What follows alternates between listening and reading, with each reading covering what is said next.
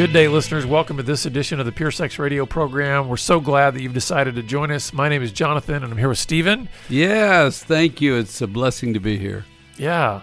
Well, you know what? I would love for us to just dive right in. Okay, Stephen, good. Let's go. We're going to talk about language, right? Yeah, and how words matter. And yeah, I'm always trying to understand something, And what I love about God is he shows me things, or he sort of points me in a direction, and stuff pops out, and I try to capture it.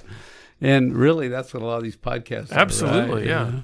So I'm wondering, if I just listen to your language, what would I learn about you? If you just listen to my language, what does my language say about me? And what can we learn by just listening to a person's language? What do they talk about? What do they not talk about? What do they never talk about? What do they get mad about talking about? Well, how does the language help us see us? Mm-hmm. Because remember, I'm on this sort of new thought process. You have to learn yourself, because God says, submit all of you. Well, what does that mean?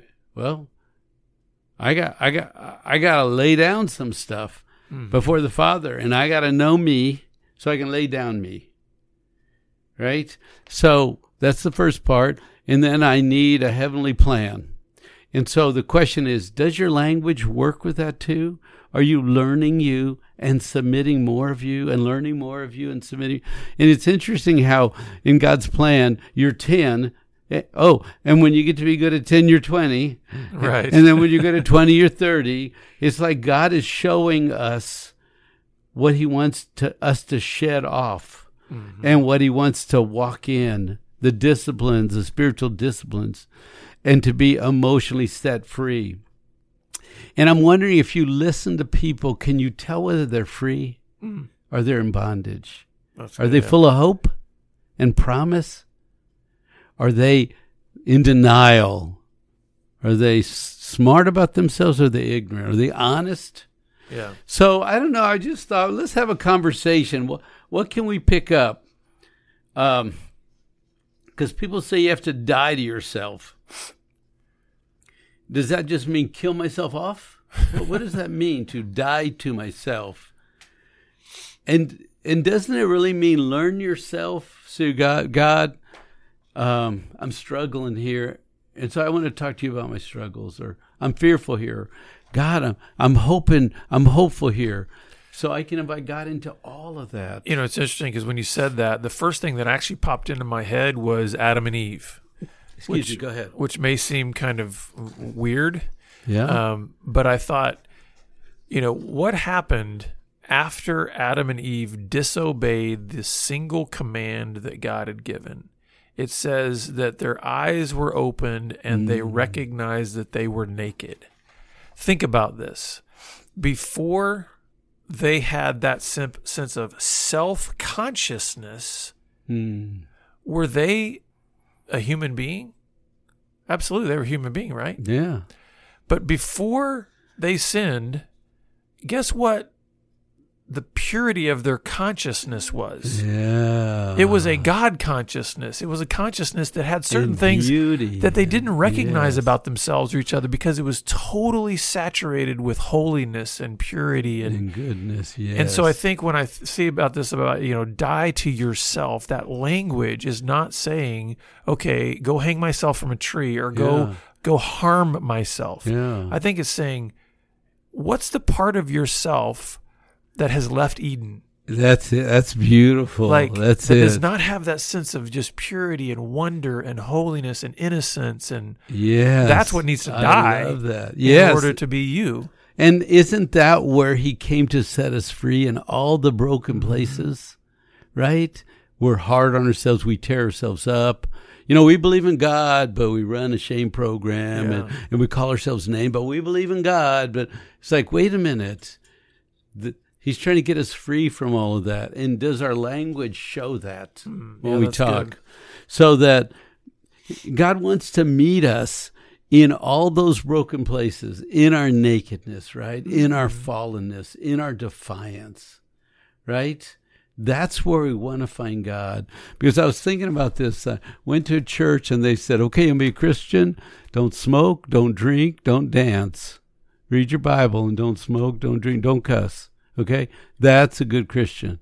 So, man, I could be a good Christian. But, of course, I was still in turmoil and pain, and I wasn't set free. Right. But I just denied myself. Yeah. I was a good little denying Christian. Mm-hmm. But I was lying. I wasn't.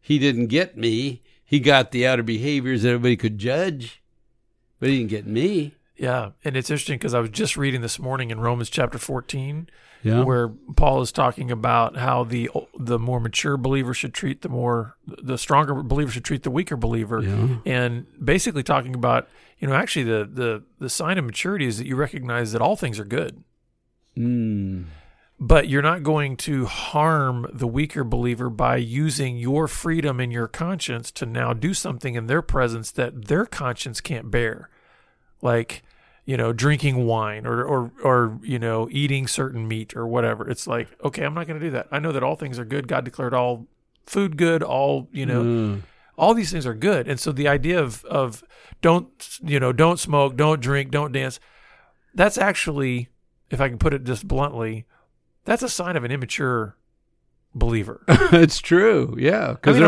I'm not saying they have that changed. What they're doing is they're saying, let's keep it reduced to this legalistic, rule-bearing, behavioral That's thing, right. and not realizing that, man, just what I read in Romans 14 is like, man, the real freedom that God has given us raises us so far above all of those trite rules type things, and then you start to actually experience, again, kind of going back to the garden, right? So I think when you're talking about language, I think that's an important thing to recognize. Is like, am I first and foremost, am I speaking these truths over my own life and my own mind and my own soul? Good. Am I coming back every single day and saying, okay, I need to be reminded of the gospel today, because and who I am, what my identity is, and the price that was paid for me. Because there's a part of me inside that wants to torment me and say, no, bad, bad, wrong, you. And the freedom and the beauty and the hope and the joy that brings into my life. So yes. So I've always thought, not always, I recently thought about the spiritual and the emotional. And so that we learn the spiritual. But remember, we were born emotional beings. Mm-hmm. And we have a long history of emotional. And then we learn some spiritual little tools and techniques. But we're not free till that stuff goes deep into the deepest places. Right. And I actually think that's a lot about what Paul was talking about in Romans 14 was this idea of, man, when these spiritual truths start to connect down into your whole being, you recognize that, we don't treat any, the mature believer doesn't treat any day as any more sacred than any other day, or that any food is any less sacred than. It's like there's just this freedom, because now it's deep into my soul. It's like I'm not living my life being dictated by a list of rules, but I'm actually in a relationship with the Heavenly Father. Yes. And that makes a difference. Haven't we cobbled together a little boy's survival program? Absolutely, yeah. That we're trying to run now, and it's falling down and breaking down and falling short. And isn't that what the gospel is saying? The deepest part of yourself, whatever you're holding, whatever you're hiding, right? Is your language saying that? Yeah. Because the way you're talking is very profound. We got to get back to Eden. Mm-hmm. We've been set free. And that's just it. I think sometimes, and I think it's important to talk about language in this way, because think about just the word freedom. You can line up 10 different Christians, and you might get 10 variations on what they think that word means, based on maybe where they are in their journey, their understanding of the gospel, their traumas, their whatever else. So I think even when we use language, we've got to keep expanding it out. And what I mean by that is, like, okay, when I say freedom, maybe I need to say a few more things about that so then you understand what I actually mean. Well, when I but say I'm freedom. thinking you have a son, right? He's a Yeah. college-age son. And Yeah. he's watching Dad. And when Dad says freedom means something to Dad at that age that it doesn't mean to your son. And I don't care how many words you say, you're not going to get him to know what your brain knows. That's true, yeah. But the whole idea is there are some very powerful words: truth, innocence, freedom, righteous, made holy. Hope, yeah. Go back to Eden. We're made for the Garden of Eden. Go back in your thinking. Protect your innocence. I mean, that language is foreign to our culture. That's true. And if we don't speak it, we're going to be caught up in the language of the culture. Yeah, because, the cultural definition of freedom is basically like Chaos. anarchy There you go. Yeah. and just autonomy. Whatever you want, yeah. whatever pops into your head. No discipline, no spiritual practices of discipline and denial or submission. No. And when I think of freedom, it is inextricably tied to a price that was paid on my behalf so that I might be free. It's tied to Jesus. So I'm not using freedom in a way that separates me from relationship. I'm using the word as it ties me to the only relationship that matters more than anything. See, when I hear freedom, I think peace and rest. And I've lived in junior programs. There were wannabes, sort-of-be, pseudo-like freedom. But when you have a taste of freedom, everything falls short. Yeah. And so when you say freedom, it's important to say freedom as a father so that your son can use it the best he can until he gets to the next definition of freedom. But he knows that's foundational. We are not in bondage. We are not slaves. Right. We are not the condemned ones, right? Freedom is what I hold, and even to practice the discipline that is necessary to hold freedom, to deny yourself so that you might be free. Sounds crazy. Yeah. But if I deny some slop, I don't get sick. Yeah. And think about it, again, the way I was trying to describe deny yourself. It says die to yourself, deny yourself. I think that's where you have to understand what's the self that's being talked about there. And I do believe it's that self that was corrupted in that fall, corrupted by that sin.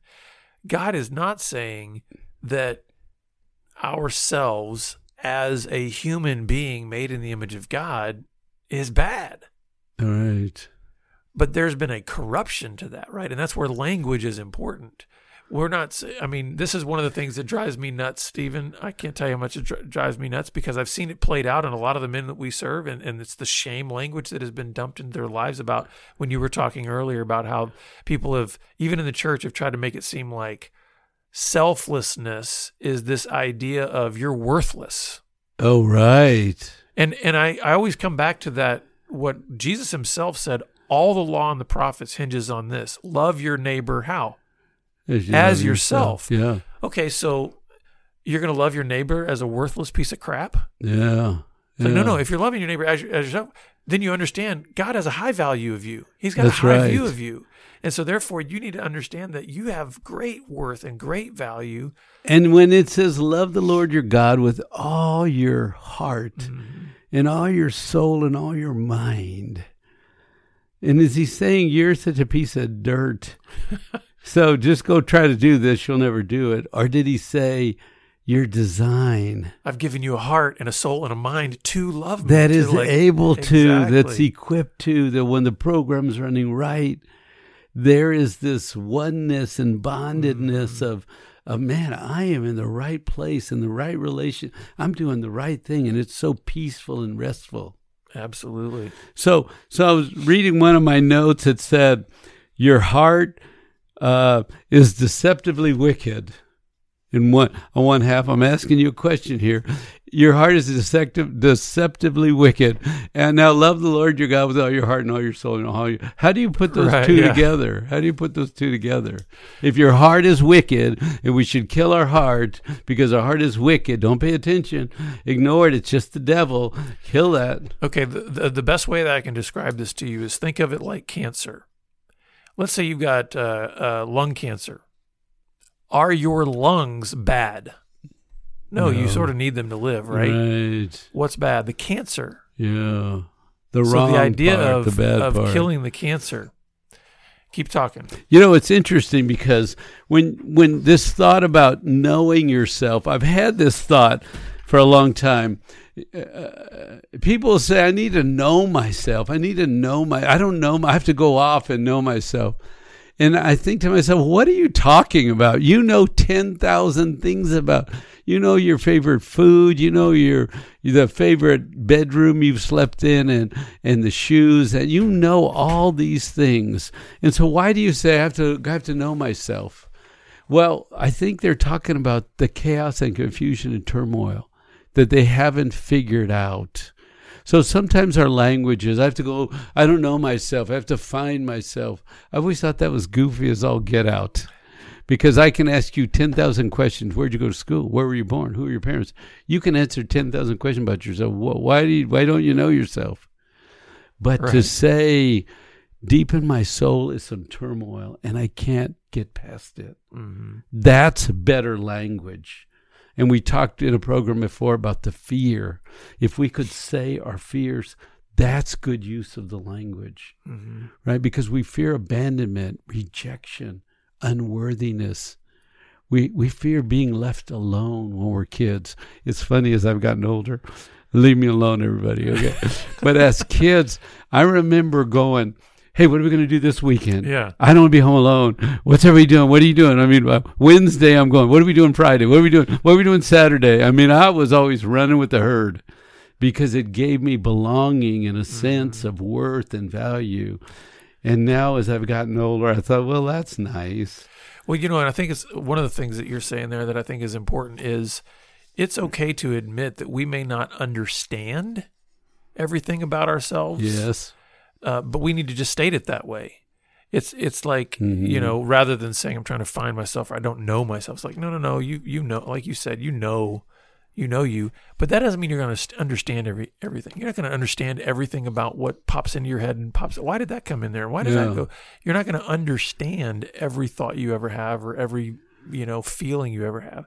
But we need to use language in a way that declares that truth. And I would say there are a lot of things that happen inside us that if we think about them, they connect with another piece of something that happened to us.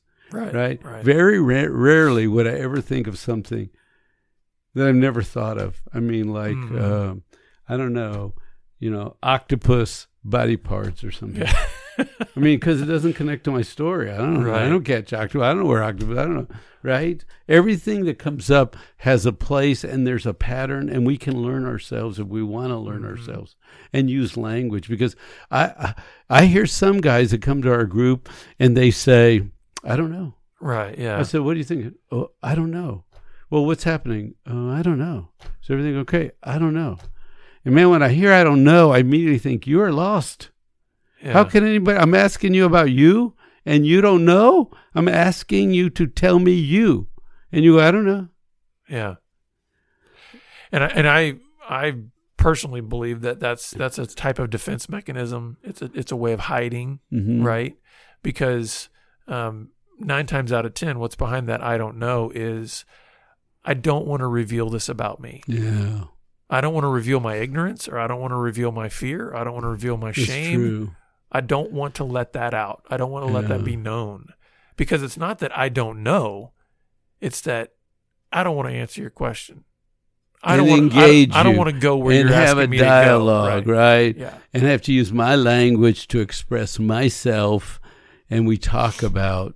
Now, with that being said, when we talk about emotions, I think it is important to recognize the places where there may be true ignorance. So again, we always talk about being on a growth mission, right? Right. So I think part of this session needs to be about what does the growth mission look like as it pertains to language. And for a lot of men out there especially, there is some level of true ignorance about being able to put a word onto an emotion. So they never heard it. They don't practice. They don't know. So there is a learning journey, but we've got to be willing to learn, right? Yes. So if I truly can say, I don't know how to express what I'm feeling right now in a word, okay, well, let's get better tools. That's great. That's right. That's honest. Yeah. But, I think about this. Think about how many TV shows you've watched, and little clips you've seen. Talk about how many people you've talked to, had any conversation at all in your lifetime. There's plenty of language out there. There are plenty of stories that we can borrow from, right? Mm-hmm. And yet, I don't know, it's just that. It's like a blockade. It's like a stop. Don't come after me. Leave me alone. I don't know. I don't want to know. I don't want you to know. Anyway, then you think about the other words. You hear people that are judgmental, they're critical, they're negative, they're pessimists. And I think, what's in your heart if those are the words? You can't trust Susie and Sally and old Fred, he's a jerk, and Roger, man, you can't believe he's stupid, and Lily is retarded, and you just hear people say stupid things. I wonder how much peace and joy you have. Right. You're just critical of everyone. My problem, Stephen, is that I'm bilingual and my second language is sarcasm. And so I've often wondered what that says about me, that I see life kind of through this grid of sarcasm a lot of times. But you're not playing with words, because sometimes I'll play with words and be goofy and silly. Yeah. When you say sarcasm, what explain to me how you're using what? Well, just kind of this darker kind of humor, or just wanting to kind of overstate the obvious, or kind of expose real kind of lunacy. But is there a cutting to it? Not usually. Or is there a laughter to it? It's way more towards the laughter side. Yeah. So no, I do not, like, if I'm going to be sarcastic around people, it's got to be a group that I know. Yeah, it's safe. I'm not going to just jump into a group. Yeah. No, I'm not. Because that sounds a little like humor. I'll be dumb sometimes, and I'll play or spin a word, or I like to be goofy once in a while and mess with people, and then they don't know, is he that dumb? Does he really not know? Oh man, because it's just fun to play with words and language, sure, yeah. So the other thing is, can you talk to God about your fears and your hurts and your wounds and your broken promises, and can you make him Lord of those places? Mm-hmm. Because you have them and I have them. And when if we talk about them, people don't call us hypocrites. Right. They call us real Christians that are working through stuff.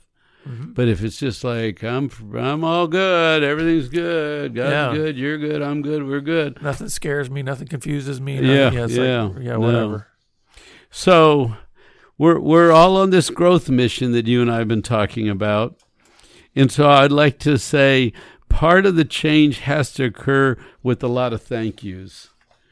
Gratitude is huge, because every day there's a pain, a disappointment, watch the news, a heartbreak, a tragedy, and you talk to people and they talk about politics, arguments, the shootings, traffic, and it's like, it's exhausting. Yeah, one of the things that I picked up many years ago, which has actually been a real helpful, just practical thing to do every day, that's just helped me kind of be able to reframe each day, is as I write in a journal every day, I make sure that I make at least one gratitude statement. And Stephen, sometimes it's something as simple as, Lord, thank you for that songbird out there this morning, or thank you for that spectacular cup of coffee at such and such place, or thank you for so and so, bless their lives. It's sweet, because what it does is it does sort of help to reframe life bigger than just yourself. Because if you think about it, gratitude always has to go outside of yourself, so that even the language has to point towards something outside of you. Yes. Because you're saying thank you. And thank you. I found that to be a good exercise to just kind Practice of try to reframe gratitude life. Yeah. and say a lot of thank yous and express appreciation. Right? And actually obviously I'm doing it in a journal, and so there's words there, but also to verbalize those things. Like Yes. when you, it's one thing to feel appreciation, but we're talking about language here. Right. And we need to speak those things That's out right. and not just think it. And the power of life and death Is in the is word. in your tongue. Yeah. Right? The power of life and death is in the tongue. Speak truth, right? So I would like to share a little bit with how my prayer life has been going and my language of prayer is. So I get up in the morning and I walk this little loop, okay? And the first walking around that loop is me telling the Father everything on my mind. I'm just talking to God. Thank you for a good night's sleep. I'm worried about, can I make this? The schedule's tight. Help me not forget to go over here. I'm worried about this bill, or an aging parent, or a kid working overnight. And I'm just talking to God. I'm just saying everything in my mind. Because on the next few laps around, stuff pops into my head. Mm-hmm. And I feel like it's answers. Mm. So I would like to propose that we use our language even in a prayerful manner to our Heavenly Father. And the word is Abba. So I say, Abba and I are going for a walk. And now that's Jewish, right? Right. And so sometimes I say, Papa and I are going for a walk. And I just tell him everything in my mind. Mm-hmm. I don't know how to pray. People say, read this book and do these 7 steps and pray for this. It's like, that's a lot of trouble. When I'm with my kid, I just want her to tell me what she's thinking about, what she's going through. You don't have to check in with me. You don't have to tell me how this is. Just talk. And so my daughter, when she's with me, we just talk and laugh, and I don't have any expectation. I just like being with her. Mm-hmm. And whatever she says is fine. And then what she didn't say today, well, we could catch up next time. So there's a sense of peace and rest. And I'm using my language to verbalize everything in my head to my Heavenly Father. So I can get my head to rest. Because if I get it out, I've said it, I can get myself to rest. Yeah. And we want restful language. We want peace in our soul. We want joy. Life's full of joy, right? Mm-hmm. And if we can walk with Abba. Yeah. And what does he want? He just wants us to be with him. And he wants to know what we're doing. He doesn't need anything from us. He doesn't go, I hope you do this today, because if you don't, I'm going to not sleep well tonight. Right. No, he just wants us to talk to him. So in your language, practice gratitude with each other and walk with Abba. I think that's a good place to land the plane. So we hope that this has been helpful for getting you to think about language and how you use it. And if you want more help along the way, please reach out to us. And we look forward to seeing you back here again next time. Take care. God bless. Pure Sex Radio is paid for by Be Broken Ministries. Visit us online at puresexradio.com.